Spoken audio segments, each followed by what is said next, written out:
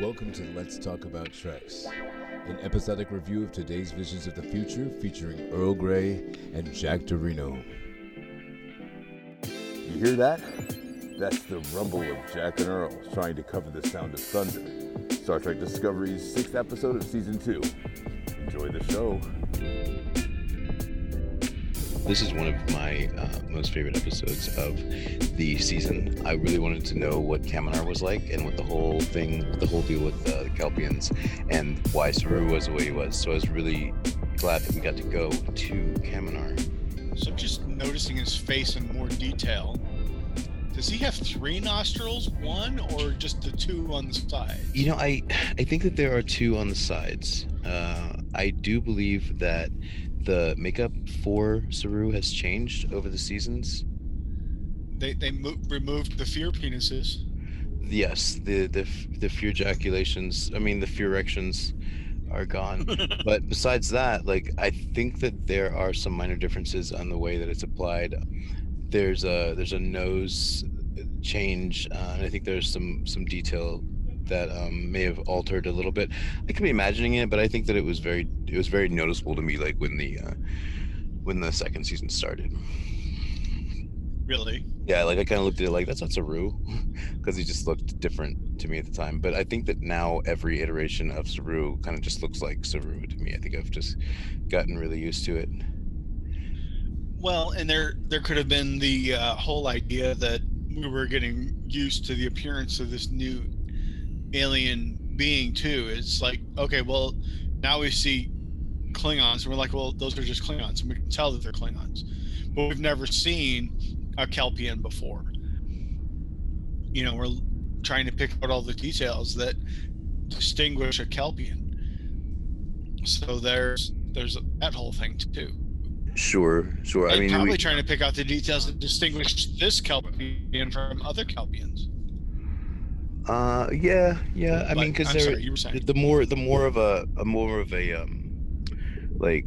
pullover mask sort of head they have, the more they look alike, which I guess was part of my issue with the Klingons and the fact that their skulls were no longer like genealogically based. You know, like at one point you could tell who was Gowron's son by the way that his ridges were. You could tell that Alexander was Worf's son based on his ridges, and the same is not true, IMHO, of the Discovery Klingons, because they all tend to appear the same.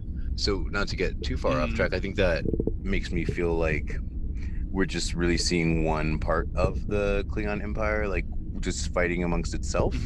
And maybe just it was so like the original theory was that there was a difference between Southern Klingons and Northern Klingons in the show when we were trying to figure out, well, why do some have ridges and some don't? Well, I think isn't that Romulans? Like the Northerners have the ridges and the well, apparently. Okay, I heard that for the first time the other day. I never realized that there were supposedly Southern and Northern Romulans. Yeah, so this was a reference to a show that we have not reviewed yet, which is Star Trek Picard. And in it, the female Romulan who does not have the ridges taps the other Romulan's head and says something about like cheeky Northerners or something like that, and taps his head as if to indicate these Northerners and their ridges. You know, I could be reading into it, but I think that that's what she was getting at. Was the ones with the ridges are the Northerners. I was watching Nemesis the other day, and as I was watching it, I was like, oh, they're all Northerners. The entire Senate of the Romulan Empire is all Northerners. I can see why someone would want to come in and shake things up a bit. From that perspective, yeah, if that's their division is they're all Northerners and Southerners want the representation, then yeah, I understand that. But I'm pretty sure I heard amongst the fan community, their headcanon was, their collective headcanon was that the Klingons with ridges were from a different part of the planet than Klingons without ridges. I always find it ironic that we always revert back to North and South and East and West, when those are Terran names for Terran directions on what their perspective of up and down are on their planet. Yeah, so I don't think Vulcans, before the introduction of the English language or Federation standard to Vulcan. I don't think Vulcans called their North Pole North. Oh yeah, they called I it think something. they had their own name. Sure, they have their own name. They called it something. But, they have a name for everything. You know, you have to have an identification some way to distinguish what direction you're going, but they didn't name it North. Sure, I'm sure they had some equally appropriate semi-pseudo slang term that was quite offensive to anybody who lived in whatever direction to which they were referring at the time. So they were viewing in the beginning there. So if I'm not mistaken, I don't think I am. This is the beginning that we start out in Saru's quarters, right? And we actually start out like on Kaminar a little bit, and then as it sort of fades into Saru's quarters, and then we see Saru's quarters are like kind of filled with plants, which I thought was really dope. I really like the way that Saru's quarters are. And I also enjoyed the little opening bit that Saru was saying, how none of us can predict where our voyage is going to go, and we might have stuff that brings us down along the way, but we have to learn and grow, and not only from the experience but from those who accompany us on our journey, which is so heartwarming. And those that accompany us on our journey, as we are, ostensibly Michael Burnham, are Sylvia Tilly, helping us review the records from the sphere, right? So both these guys, they have a lot of resurrection in this show. I don't know if you've noticed, but so Saru has just undergone the Vahari and passed it, and Hugh Culber has gone through death and passed that. So as they're in sickbay, as Saru's in sickbay, they sort of I think they sort of share a common link between the two. Oh, so now I understand that scene in the sickbay a little bit, where they pan over to Hugh, and I couldn't hear what the voiceover was because I have it turned down, so it's not overwhelming me on the microphone. But I'm I've been doing, continuing the tradition of pseudo tradition of watching the episode while we're talking about it. Sure. So the thing that Saru goes over is that so while Hugh is lamenting that he doesn't feel like himself, he doesn't I'm sure going into a new body, your neural pathways have to change their connections. So this doesn't feel like my hand, even though it's making my hand move, etc. So what Saru says is that perhaps in feeling less like you were, you're becoming more like you're meant to be. You know what I'm saying? And that's sort of what happened with Saru too. He's living in fear, but he's able to be more himself this way instead of ruled by these fear erections that pop out whenever there's a fear erection moment. Oh, and they mention these little. Discovery also does this cool thing where they mention little things, and then they let it go for a little while, and then they'll bring it back up. So Dr. Pollard's looking at her little scan of Saru, and she sees that the fear erections have turned into fear weapons, or weapon erections, or bullet loaded penises. I have no idea what they're called. Back of the head guns, head guns. Glands, gun glands. Head cannons. It's gun glands. That's what they are now. His fear erections have given way to gun glands. So his gun glandsies are mentioned as a new keratin-based tissue, which is isn't keratin's what your hair and nails and junk? Is that what it is? The keratin is our hair and nails. Or is that chitin? What's chitin? Anyway, I'm not sure. Other than the thing that flies in the sky and is attached to a string that you see on the beach all the time. Kite on, my friend. Kite on. So keratin. She's is this keratin cool? Is our. Please continue. It's the hair thing. I know it's a piece of it. It's your hair. Yeah, it's our hair and nails. It's mostly made out of calcium. So yeah, I mean, they could potentially be sharp. Therefore, barbs or nails or claws. Keratin is the same thing. It's the same material in almost every mammal that makes up their claws and hair and teeth. Not their teeth, I guess. And this has been Stuff You Should Know for December 31st, 2019. So as she's talking about his little, I was just making up a date. It's also not December. It's also not whatever day I said it was. She's talking about his new little his fear glands, his glands guns. She said that, like, you're not scared anymore, and he's like, well, what am I supposed to do if I'm not scared anymore? Because being scared is what kept me grounded. That's what I had to hold on to all the time, which is sort of similar to Hugh's thing about, like, where happened in my body, what am I supposed to hang on to, who am I, what am I doing, etc., etc. We're back in the ready room, and we have Tyler and Burnham and Pike, and we're talking about the 7 signals are believed by Section 31 to be generated by this Red Angel, which is doing these temporal incursions, right? So time traveling. So we're starting to, like, develop a pattern. We're starting to understand there's a pattern to this whole Red Angel and signal thing. I think Pike thinks that they're sort of, like, bent on rescuing things and making things better and improving things, right, for the future of beings. But yes, but under the advice of Spock, she well, under the advice of, like, I forget when exactly this happens, but at one point he says that it would be unwise to ascribe. Oh, you know what? This takes me actually all the way back to something early in Discovery, where something along the lines of, it would be unwise to confuse this with that. I don't know. It seemed like it was leading somewhere interesting, but I think that I just lost it. So, I'm sorry. No, I was enjoying listening to. So another signal is what happens when they're down there just talking about things, and yes, and another signal happens. The signal now is outside of Federation space. So this is when we learn that Kaminar is not even inside Federation space, not much less a part of the Federation. So this harkens back to one of the Discovery short treks, which is called what? My faithful co-host Earl. Oh, I'm Gray.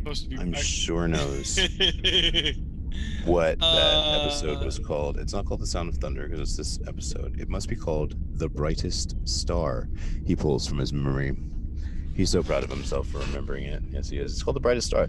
So it's when Georgiou goes down to Saru is at home being a Kelpian, being your livestock of old for the Ba'ul, and the little things start falling off, the little obelisks that control their movements and their days, and he puts it together and creates a communication device and communicates with the Federation. Georgiou is the one who comes and finds him, and she ends up taking him away from his people to go join Starfleet somehow.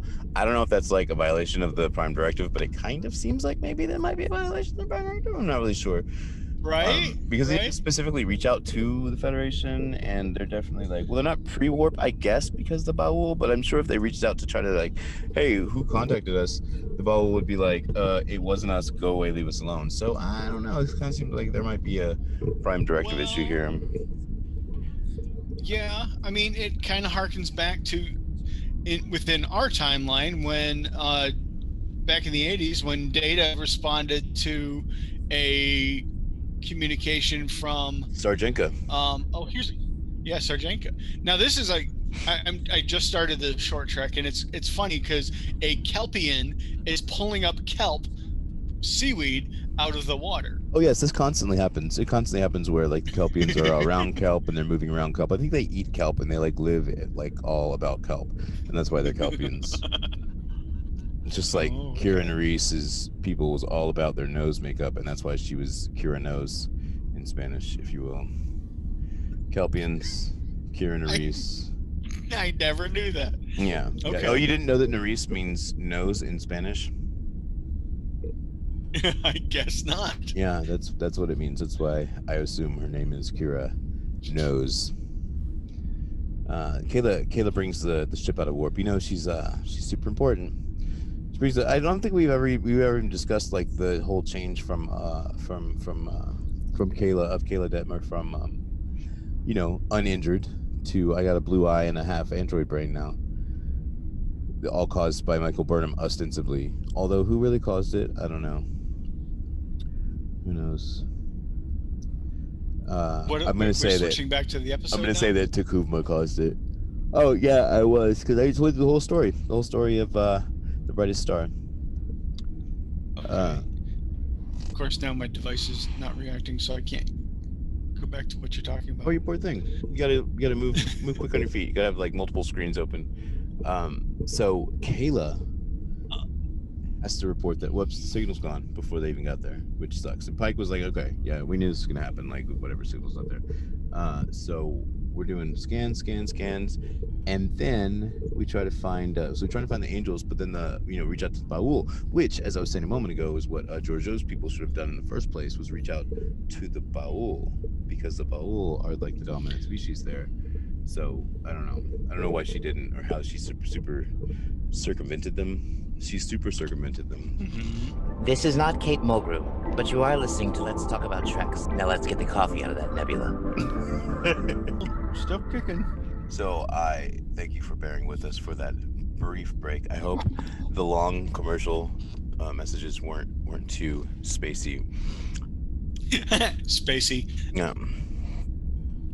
So we are about to go to Kaminar, and Captain Pike's like, yeah, Burnham, you should go down there because you're that xenoanthropologist person, right? So that would be you'd be the person. So Saru's like all in his little pissy pants, and he storms up to Pike, and it's like, I was sure at this moment that Saru was going to knock the crap out of Pike for questioning his ability to conduct the mission, with professional distance. There is a scene that's pretty important about the evolution of Culber, where Samus is all excited about the scar being gone, and Culber's like freaking out because like it's sort of like harkens back to Dr. McCoy's like, I need my pain. Like he has this thing that reminds him that he's him, and now that it's not there, who is he? When they cut to that scene, they're zoomed in on his shoulder and they're pressing the hypo spray.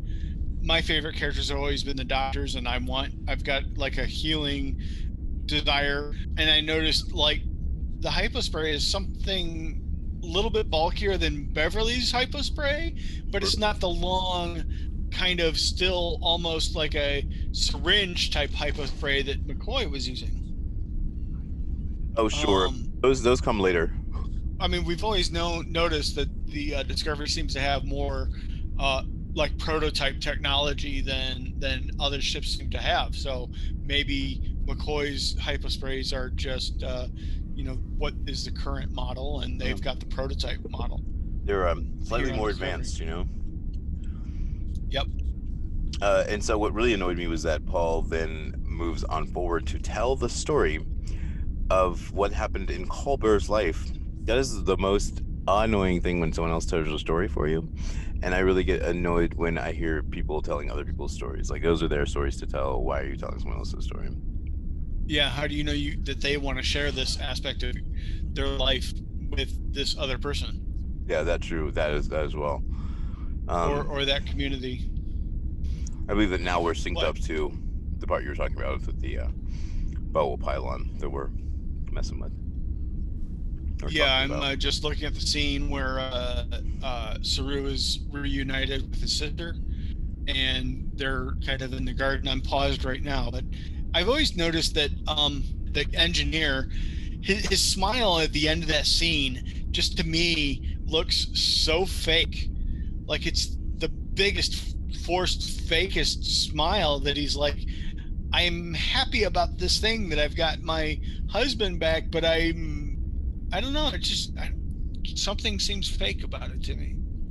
I think that's probably the way it feels to Culber too. That's probably the idea, and it's the idea that Stamets is actually living in a fantasy that he got, his husband back in. And Culber, it's going to be just the way everything's going to be just the way. And Culber's living with the reality of, I am not that person who I was before. And this is weird. Yeah. I don't know how I'm supposed to feel about anything when nothing feels the same. Like if I reach out to touch my partner and they don't feel the same as they did like a moment ago, then that's going to be strange, right? I understand where they're each coming from. And I also understand Stamets's tendency to like live in like a rainbow world in reality and live in like a dark and brooding world in engineering and science.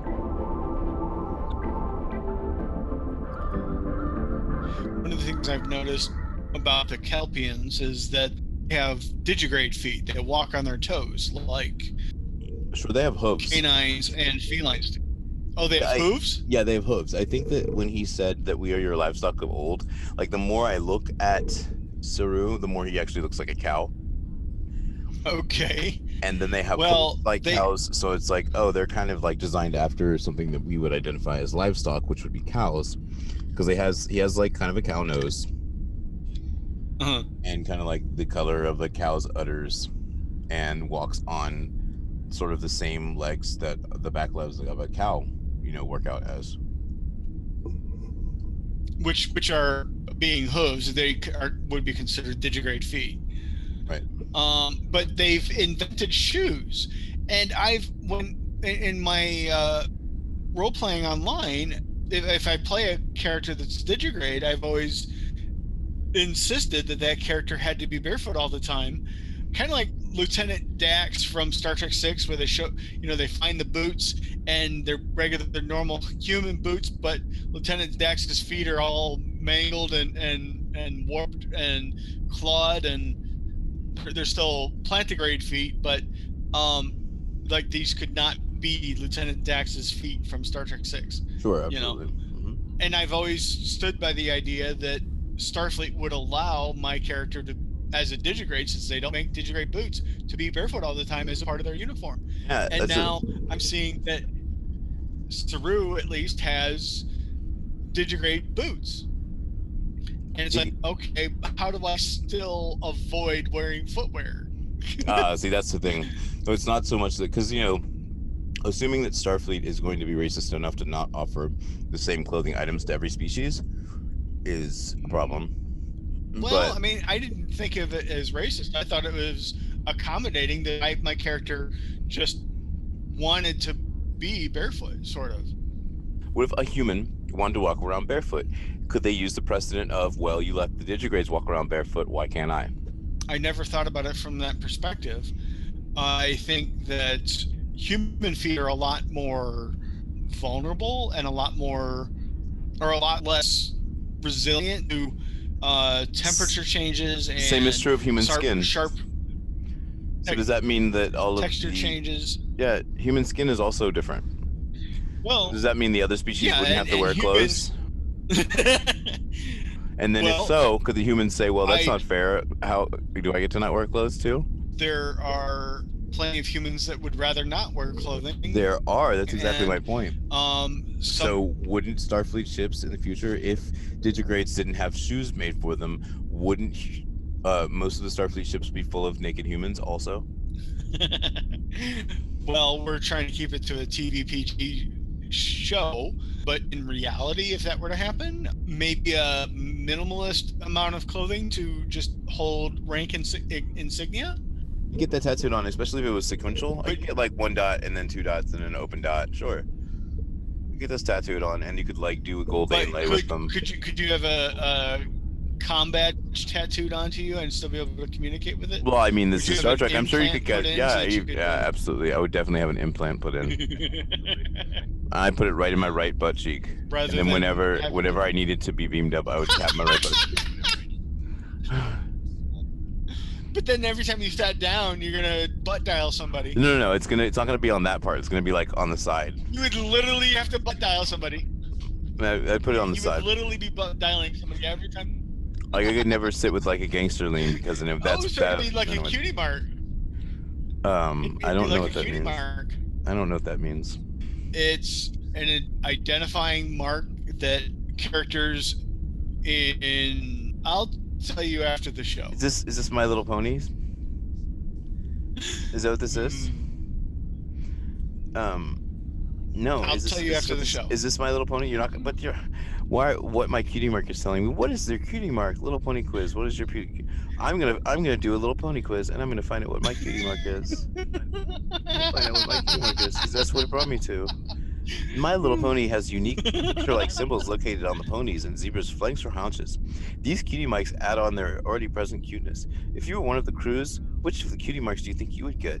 Take the quiz to find out. What are you best at? I'm gonna say. Oh, these are questions and answers. Oh, what in the world? How do I find out? Okay, but how do I? Yeah, score my? I don't like that How do I they're score my quiz? probably a multiple choice. Take the quiz to find out. What's your favorite color? I'm gonna say blue. Oh, there's no way for me to mark these answers. Oh, this is the worst. Who's your favorite My Little Pony? I don't have one. I do like the name Applejack though. I think it's like slightly pornographic. So we're gonna do that. Well, it's also a cereal. It is a cereal. It's multi-use. It's a Twilight Sparkle. Okay. What do you do with your friends? Watch TV, play outside, try on clothes, tell jokes, dance, or talk. What do I like to do with my friends? Oof.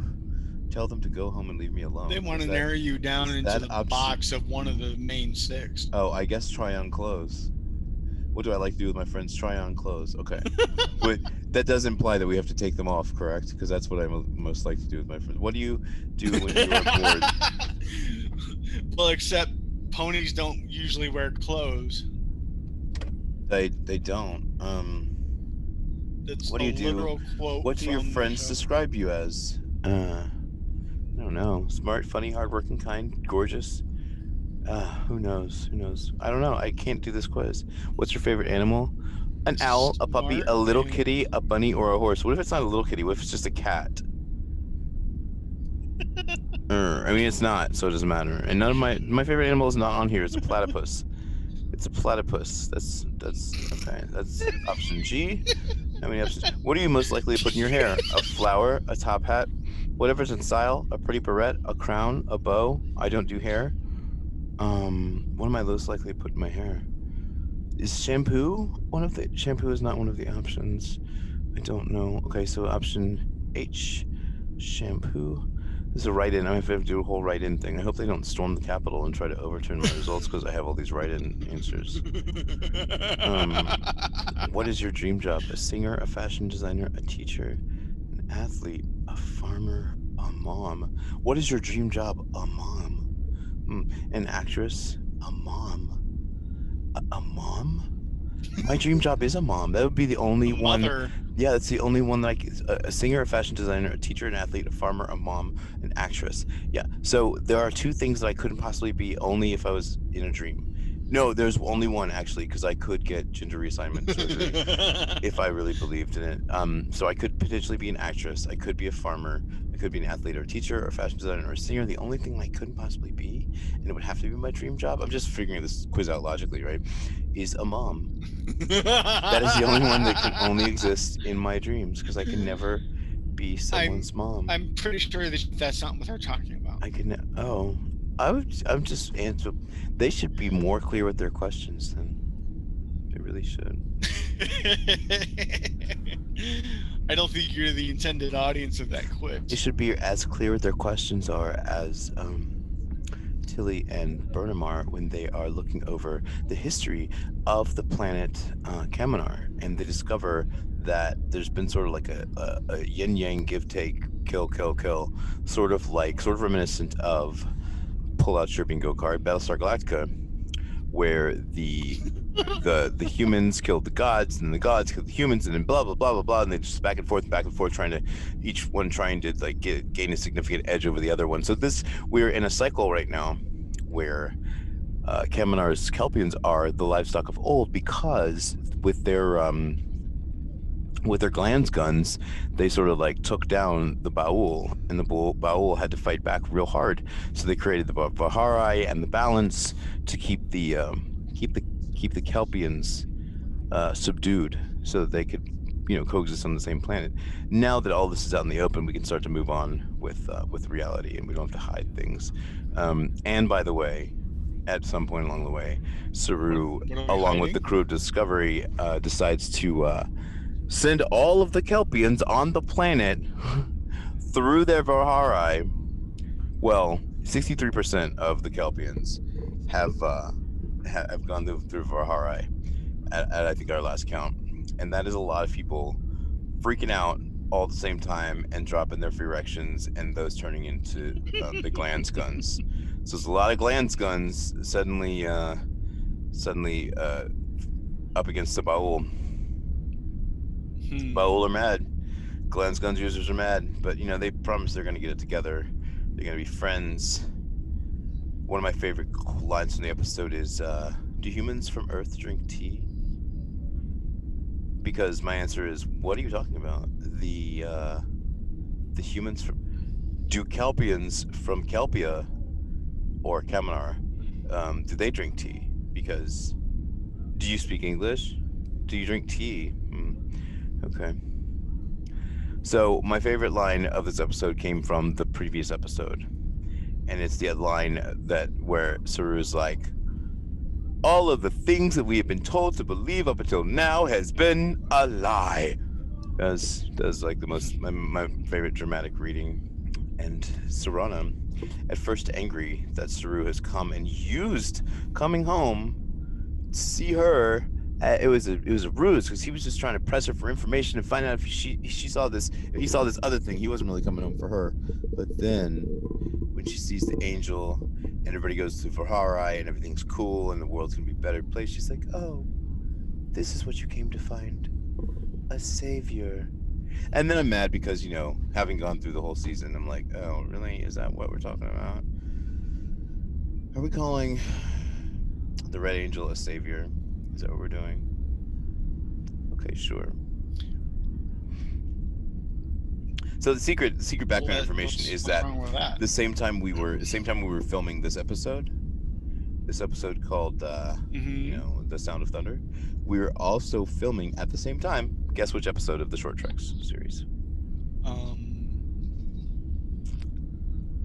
That would be The Brightest Star, sir. We were just talking about. Yeah. So they filmed them at the same time, so that they could have the two different things go on, but still have two different stories, but still use the same sets and stuff. Pretty dope. Good idea. I like how they did it. It's almost like they had some backstory, and they just, instead of sticking it into the episode, making the episode longer, they just made it its own separate thing, which I've always agreed is a great thing. I've always liked that. Maybe that's why they decided to do some of these short treks, is so they could keep the episode at a reasonable length, or what they consider a reasonable length, but also interject this other information that they want you to have. Oh, I see. Yeah, fair enough. Although, you'd figure that it'd hopefully be information that wasn't as pertinent to fans that don't know about the short treks, or don't want to watch the short treks, or just for whatever their reasonings don't watch the short treks. Sure. Because for me at first, I wasn't sure what they were.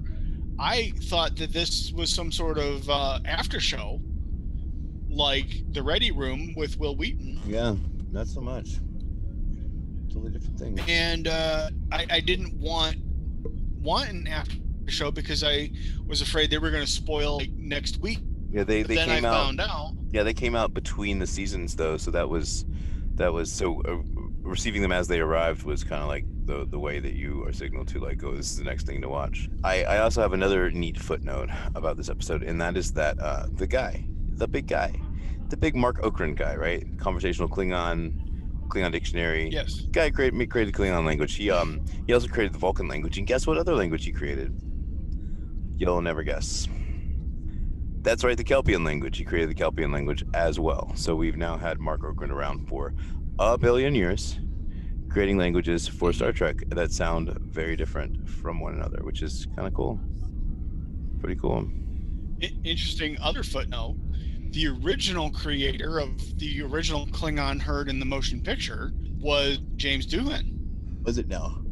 Scotty. That was the Yes. the guy who did all the he did so many voiceover voices. I was surprised that so he also Yes. did I can't talk about it yet. It's something that happens in season 3. We'll get there one of these days. So we've cured for Harai. One day, maybe. We've made friends with the Kelpians. We're getting the pieces set into place. This thing is coming together. Okay. So I think that's the episode. That's the episode, right? That's the thing. Well, Right? It's episode 6. They're arguing with the black gooey bad guys right now. Oh yeah. Oh, you know what? I forgot. So they did the thing. They did the Vihari, and guess what happened then? So then the Red Angel pops in. Yeah. So the Baul,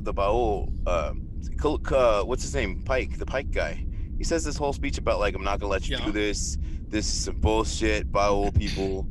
You're not gonna do a whole genocide thing. The Baul are like, oh yeah, we are gonna do a whole genocide thing. Watch this. And as they do the whole genocide thing, the Red Angel pops in and stops the whole thing from happening. And then Saru, who has the best eyes of everyone so far, clearly better than Lorca's, he sees the Red Angel, which looks like a human wearing a super high advanced suit.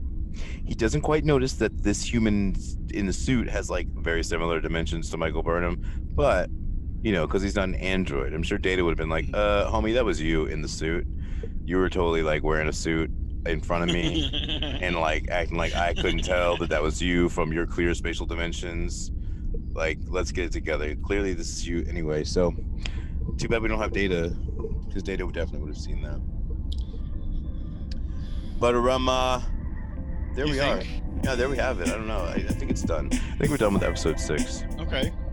And I don't know which episode of our show this is, but I hope that by now, by next time we have a show, we'll have some mailbag stuff. I'm gonna work to make that happen. I'm really not. It's probably gonna be like 2 more episodes out, but we'll start doing mailbag soon. You know, because we'll start releasing things soon. We have enough that I'm gonna be able to get this thing together and start putting some out there. If only, my friend, we could come up with a name. Support the continued making of this show through patreon.com. Let's Talk About Treks is a production of Anodyne Relay, supported by the Star Trek fan community of listeners like you. We review the copyrighted works of Paramount CBS's Star Trek team, of whom no copyright infringement is intended. You can reach us via email at letstalkabouttreks.com. You can leave us a message at area code 202-804-6312. Our producer is David Moody, and our writers, Jack and Earl, are on Twitter as @TreksTalkers, and would greatly appreciate the obligatory like and subscribe from wherever you're listening now. We record on Lenovo computers with Zoom, mix with NCH Mixpad, and master with Kakos Reaper. Our intro, outro, and interstitial musics feature samples from Awakening by Waterboy from Pixabay.